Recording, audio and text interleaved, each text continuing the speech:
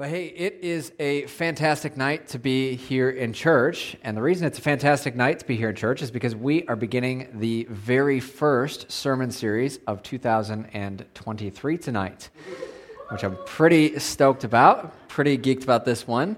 It is called the Notable Nameless. The Notable Nameless.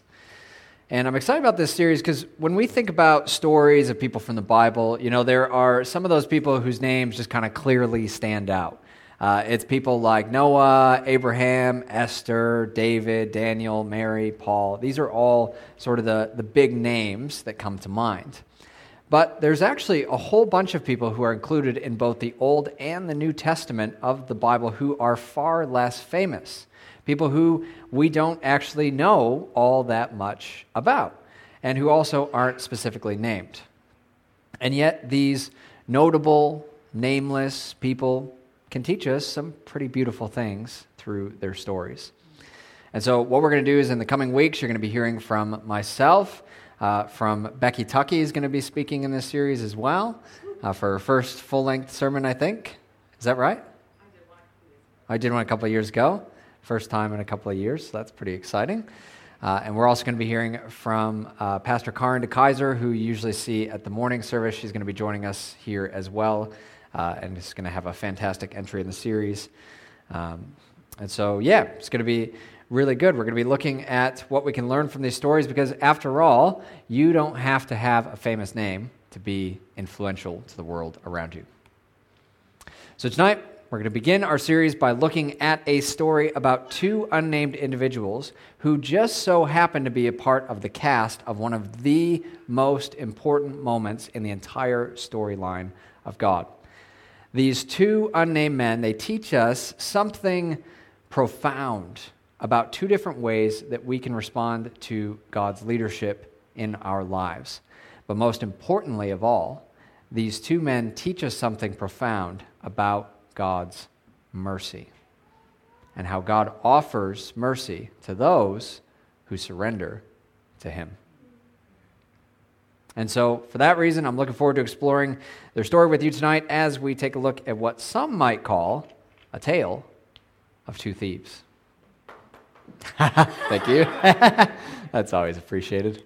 But hey, before we get into it tonight, let's bow our heads, let's pray, let's ask for God's help in understanding His Word tonight.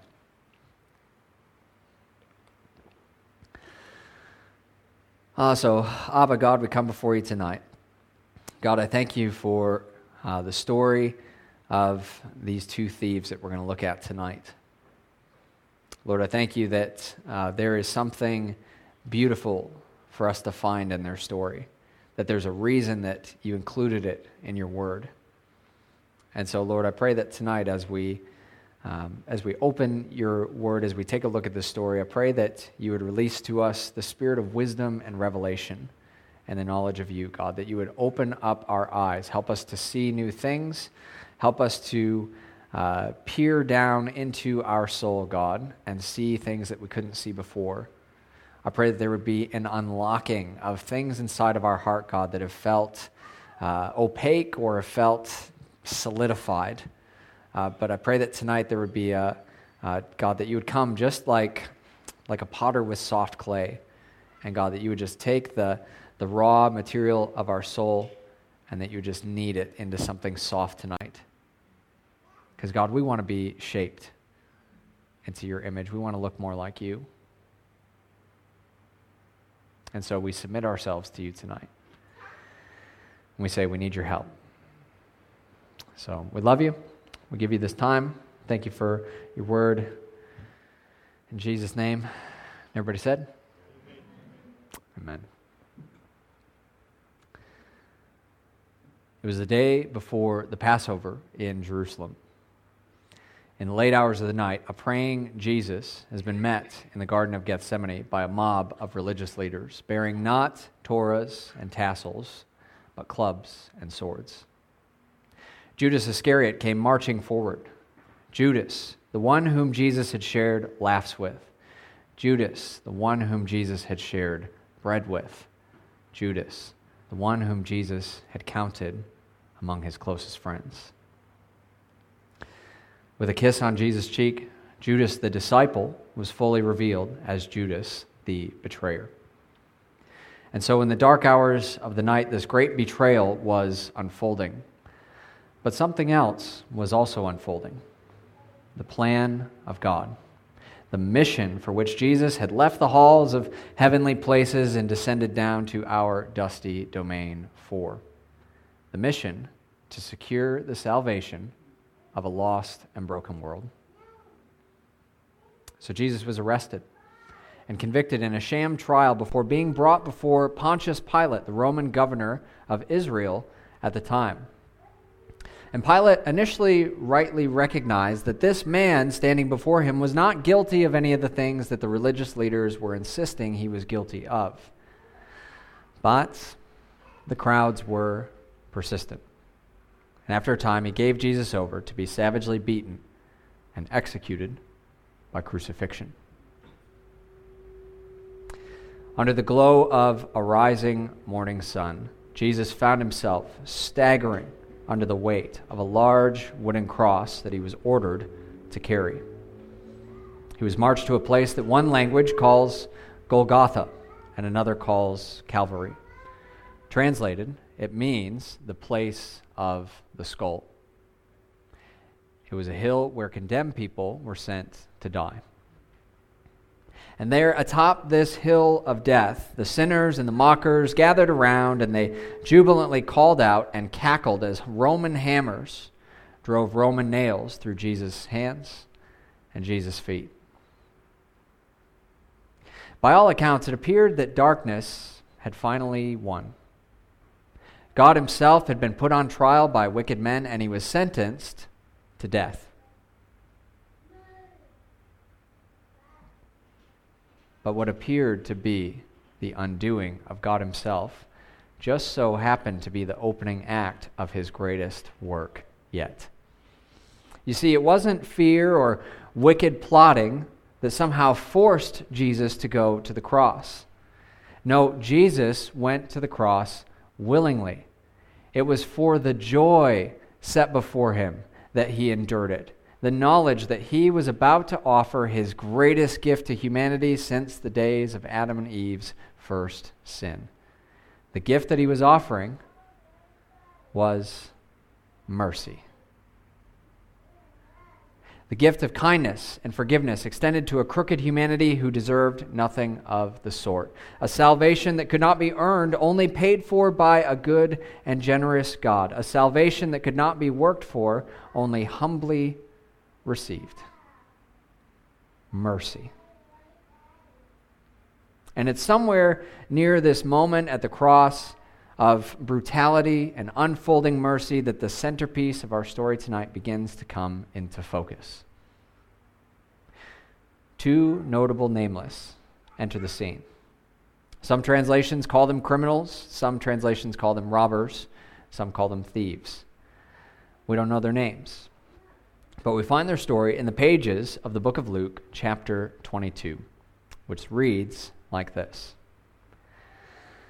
And when they came to the place that is called the Skull, there they crucified him and the criminals, one on his right and one on his left. And Jesus said, Father, forgive them, for they know not what they do. And they cast lots to divide his garments. And the people stood by, watching, but the rulers scoffed at him, saying, He saved others, let him save himself, if he is the Christ of God, his chosen one. The soldiers also mocked him, coming up and offering him sour wine and saying, If you're the king of the Jews, save yourself. There was also an inscription over him that said, This is the King of the Jews. One of the criminals who were hanged railed at him, saying, Are you not the Christ? Save yourself and us.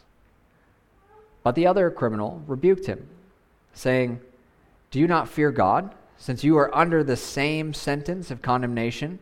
And we indeed justly, for we are receiving the due reward of our deeds. But this man has done nothing wrong. And he said, Jesus, remember me when you come into your kingdom. And Jesus says to him, Truly I say to you, today you will be with me in paradise. Tonight's Notable Nameless are the main characters in A Tale of Two Thieves and the two different ways that they treat the bleeding and gasping Jesus hanging on a cross in between them. But more importantly, they teach us something about God's mercy. And so these two nameless thieves, they are crucified, one on the right, one on the left of Jesus, presumably because of their crimes. And we know from the books of Matthew and Mark that both of these thieves, initially at least, actually joined in with the crowd in mocking Jesus. Now maybe they felt like, it would get them some sympathy with the crowd. Maybe they were just filled with rage and fear at what was happening to them too. Maybe Jesus was just simply an easy target. But there comes a moment where one of the thieves has a heart change and one of them does not. And we see in this moment two common responses to God's leadership that is still true for us today. One response is right and one response is wrong. And so because of that, one of the nameless thieves receives mercy and the other one does not. Which brings us to the key message that I am trying to draw out of their story with you tonight. And that key message is this: God offers mercy to those who surrender to Him. So let's take a look at the responses of these two thieves and how they reveal two responses to God's leadership that we can have in our lives. If we can, let's put verse 39 back up on the screen behind me. Or you can look at it in your sermon notes, which I know you're all using. So looking at verse 39, it says that the first thief rails against Jesus. And he says, "Are you not the Christ? Save yourself and us." Now, initially when I was reading this to me initially sounds like a desperate plea for help. It's saying, hey, are you not who you say you are? Come on, help us, do something. But the word that gets translated here in this verse as railed is the Greek word blasphemeo, which is the word that we actually get the word blaspheme from. And so this is not a nice word. This is a mean word. It speaks of being abusive. It's being slanderous. And so the first thief, he is not pleading with Jesus for mercy. He is definitely mocking him. And mocking is not what sincere people do. Mocking is what jaded and cynical people do. It's the family member who makes fun of you when you decide to start a new diet. It's the workmate who makes fun of your political views at the office or on Facebook. It's the lady who pulled up to me when I was on my e-bike and looked over and said, "Oh, cute bike." Which made it all the more satisfying when I hit the throttle and left her and her sad little push bike in the dust. That was a good day. So this first common response to God's leadership that we see in this story is cynicism. Cynicism. So cynicism is the distrust of the goodness of people, of things, or of God. It's the belief that anything or anyone that seems good or honorable probably isn't if you look close enough. It's the belief that there's no sense getting your hopes up about anything because you probably just end up disappointed. Which is exactly where cynicism comes from. Disappointment. And hey, look, disappointment is not wrong in and of itself. It's totally okay to feel disappointed. Sometimes life doesn't go the way that we hope it will. Sometimes things don't work out how we hope they will.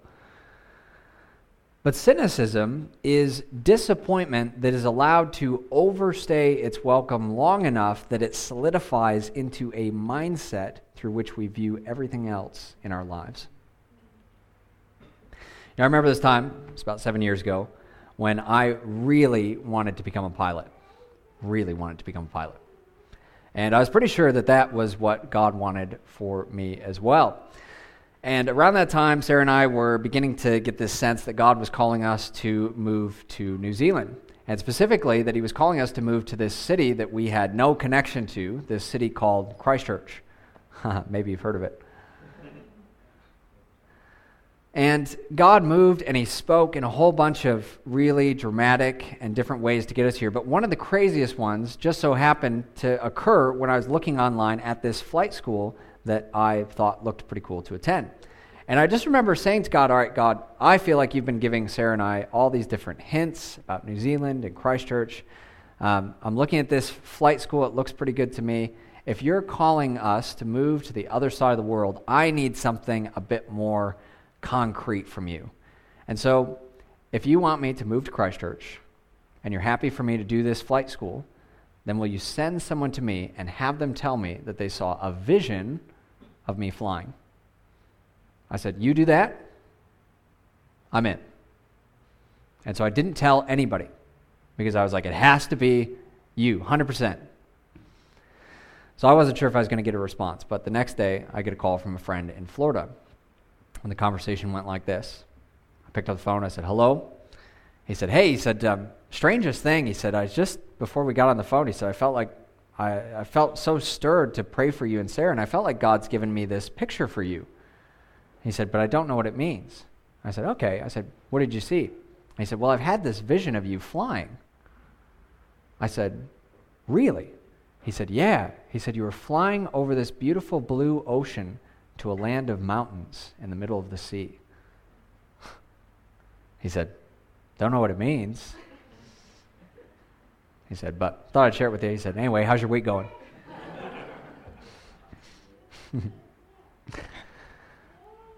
So 5 months later, Sarah and I, we stepped off an aircraft and into a city called Christchurch.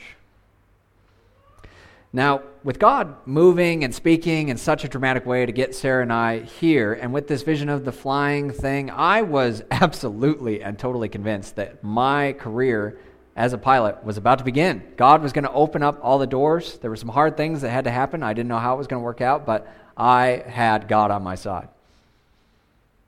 But you know what? Plot twist. He didn't open the doors.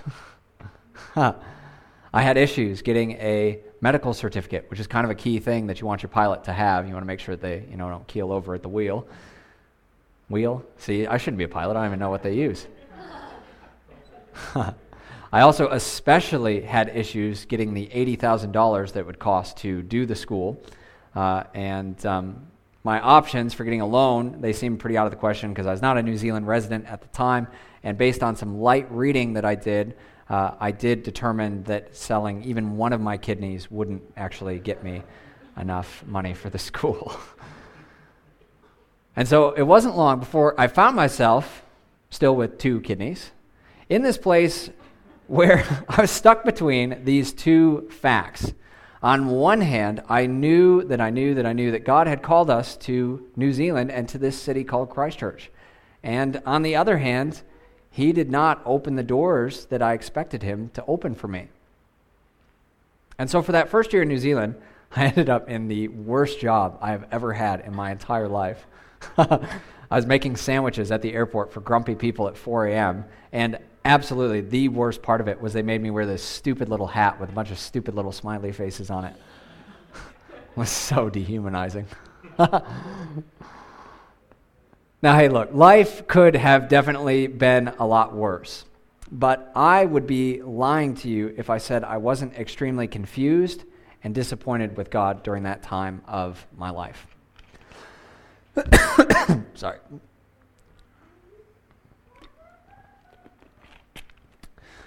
In fact, it took me about 2.5 years to shake it. And during that time, I found myself growing very cynical. I still loved God, but I was pretty disappointed with him. And that made me act pretty guarded towards him. And if I'm honest, it made me more than a little skeptical that he really was as good as he said he was. And so for those 2.5 years, my cynicism, it created this really big problem for me. It made me so focused on what God was not doing that it made it hard for me to see that he was actually doing some profoundly good work on the inside of me. He was teaching me how to love him when life didn't go my way. He was teaching me how to not have my identity and my sense of worth all wrapped up in the work that I was doing. And it's also possible that he was saving me from entering a career path that would implode in just a few years' time when a global pandemic swept across the world and a whole bunch of pilots suddenly found themselves out of a job. He can see things that we can't see. So the first thief on the cross, he takes one look at the dying Jesus, and he concludes that he is surely a fraud and a liar. He didn't understand what God was doing, and so he responded out of his cynicism. Here's the thing. Compared to God, we are really limited in our ability to see things as they truly are. Okay, no matter how hard we try, we can only ever see out of our own personality, our own experiences, our own beliefs, and out of our own two eyes. And so when we look at what God is doing or not doing in our life or in the life of someone we know, and we don't understand, we have this choice to make. We can respond with cynicism and miss what God is doing, or we can respond with something better. We can respond how the second thief on the cross responded to Jesus. And that response is this: surrender. Take a look at verse 40. So the first thief, he mocks Jesus, and then the second one, he begins to speak. And his response reveals to us this other response to God's leadership that you and I can have, which is surrender. It says in verse 40, but the other rebuked him, saying, do you not fear God, since you are under the same sentence of condemnation? And we indeed justly, for we are receiving the due reward of our deeds. But this man has done nothing wrong. And then he turns and he says to Jesus, Jesus, remember me when you come into your kingdom. So the second thief, he does three things here that demonstrates his willingness to surrender to Jesus. Number one, he acknowledges who God is. He says to the other thief, do you not fear God? He's beginning to see Jesus for who he really is, and he recognizes that to mock Jesus is to mock God himself. Number two, he acknowledges his own sin. He says, we're receiving the due reward of our deeds. In other words, hey, we are getting what we deserve, man. We're criminals. And number three, he asks God for mercy. And you know what really gets me? He doesn't ask for much. He doesn't even ask for forgiveness for his crimes. He doesn't ask Jesus to free him from his impending death on the cross. He simply asks Jesus to remember him when he comes into his kingdom. It's the tiniest prayer for mercy. But tiny prayers can be powerful, not because of how powerful they feel to the one praying them, but because of how powerful the one is who hears them.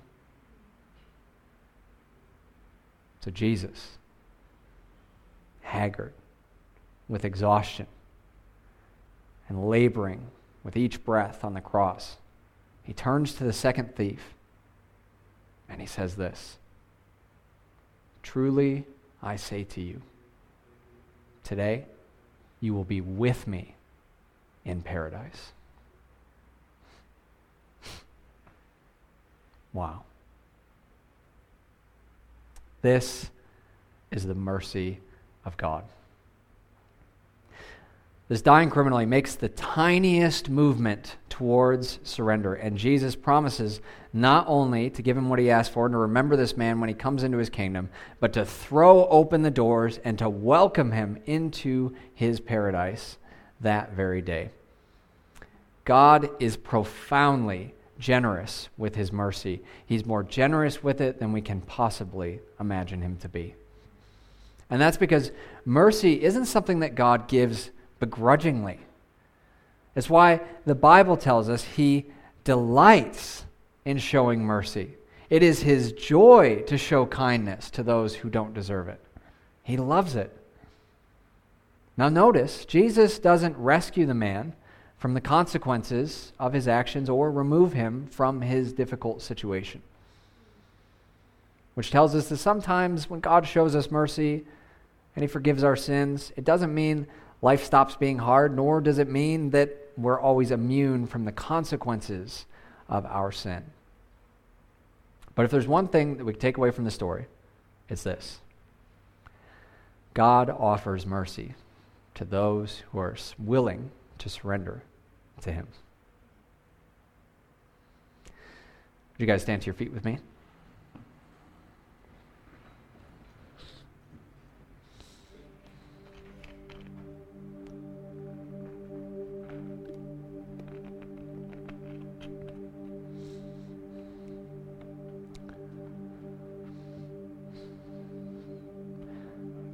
You know what I really love about this story?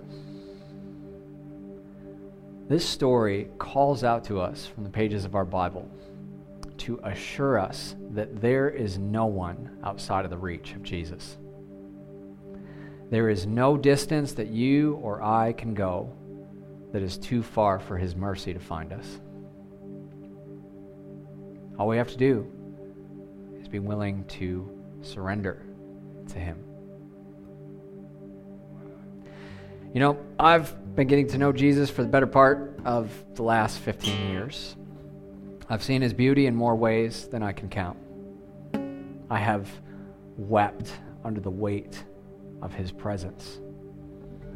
And I have been undone by his unending kindnesses towards me. But nothing has moved my heart more than when I've gone to him expecting to find a disappointed father and found mercy instead. Jesus once said, "Those who are forgiven much, love much." And I'm here to tell you tonight that nothing will make you love God more than when you receive kindness from him that you do not deserve. Nothing will make you love God more than finding his mercy. The more I've gotten to know Jesus, the more I've also gotten to know myself and my own heart. And with Jesus' help, I've uncovered more and more of who he's created to be, or created me to be, I should say. And I've also uncovered more and more of who he didn't. My sin runs deep. Just when I think I've got it sorted, there's another layer, and another layer, and another layer, and another layer. And you know what? It's easy to get discouraged when you get tripped up by the same old things. But I'm a whole lot further along than when I started. I'm a whole lot freer than I was before I met Jesus. And although my life is by no means problem-free, it is interwoven with a joy and an assurance that not only does Jesus forgive me, he enjoys me. He likes me. It is his delight to show me mercy. It's a joy for him. This tale of two thieves, these two notable nameless, teaches us that we all have a choice to make in this life. We can choose to live cynical, or we can choose to live surrendered. It's up to us. And you know, living cynical, it can be attractive sometimes because it offers this counterfeit sense of safety. After all, if I can't be disappointed, or I can't be disappointed if I never hope for anything again.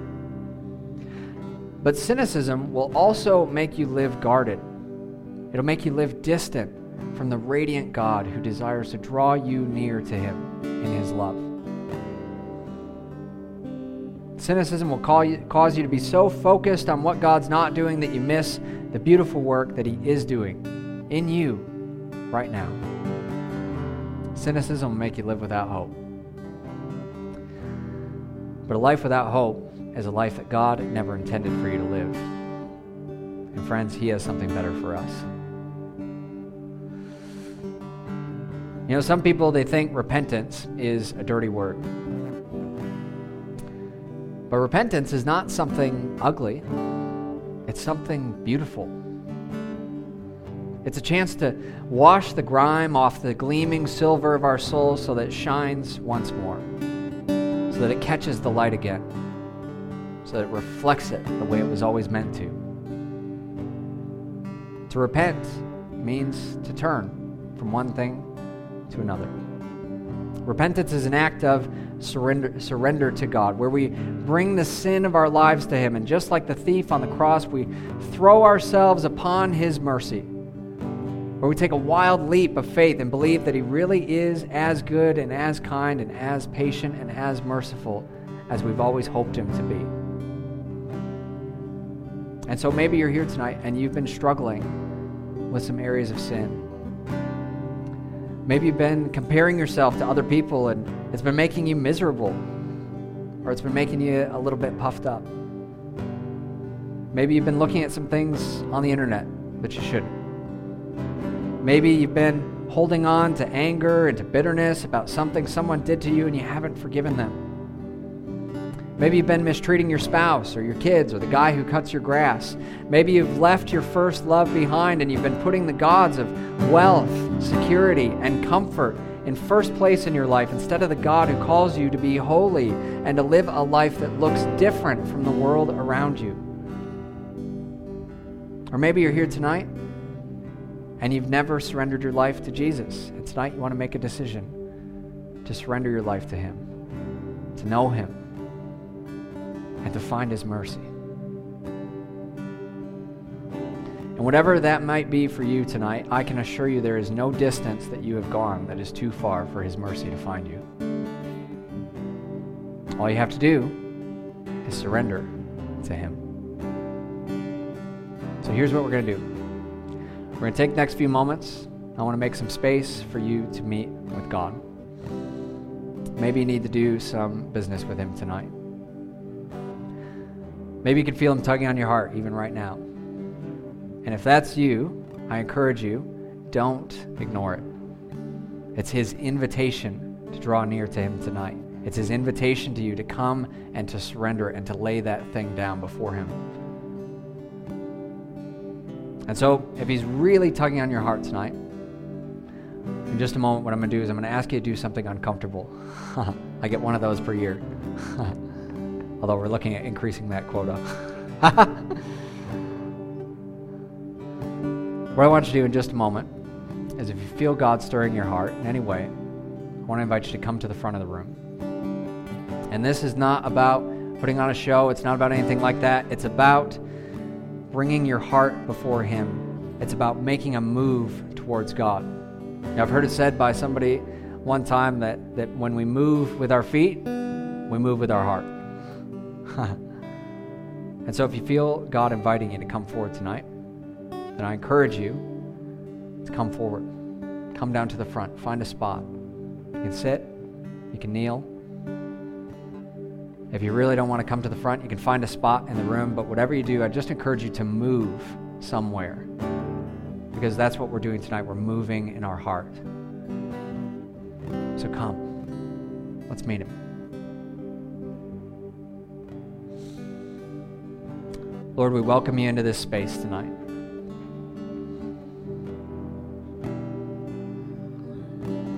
We invite you to come. We make room for you to move.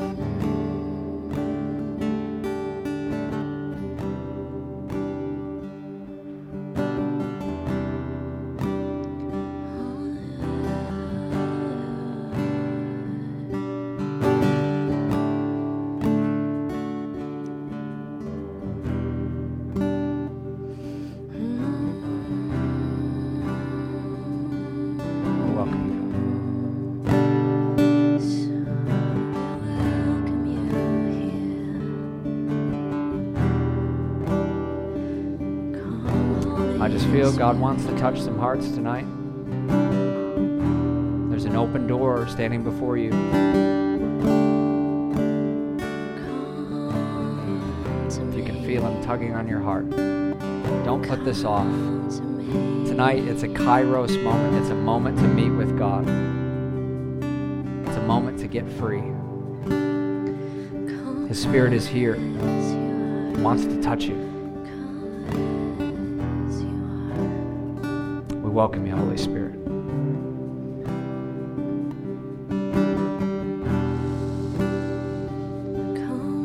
Come and move.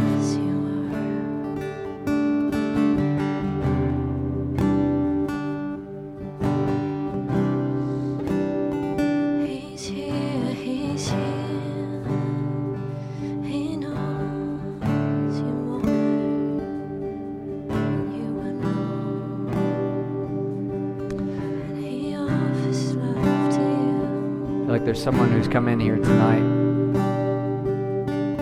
You're just bound up in the shackles of an addiction. And you don't want to be. You want to be free. And I just feel like God wants to touch you tonight. He wants to set you free. He wants to give you hope.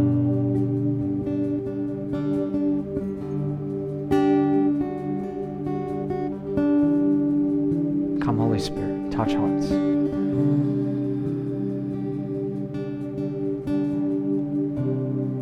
feel like there's somebody else that's here tonight and you've been just feeling so distant from God.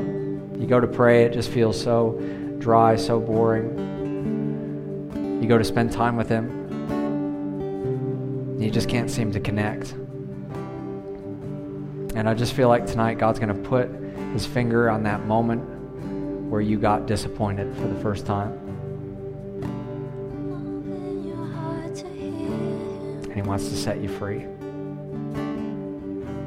He's inviting you to come, to surrender again tonight.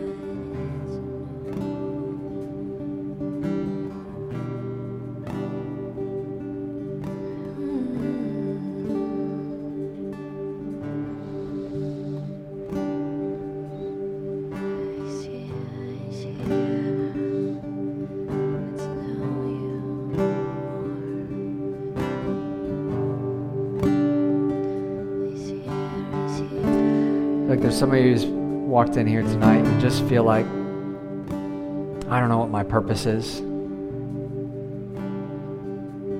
don't know why I'm here. I just feel like I'm just drifting through life.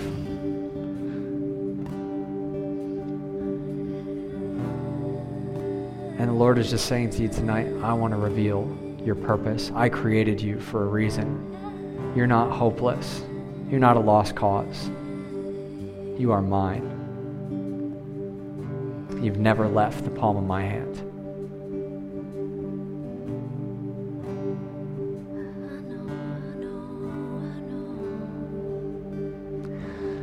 So Holy Spirit, we welcome you into this place tonight. We welcome your ministry. God, I pray that we would come to you tonight with hearts of surrender, and that as we do, as we lay down those things that we need to lay down in our hearts, God, that we would touch your mercy tonight, and we'd find it afresh.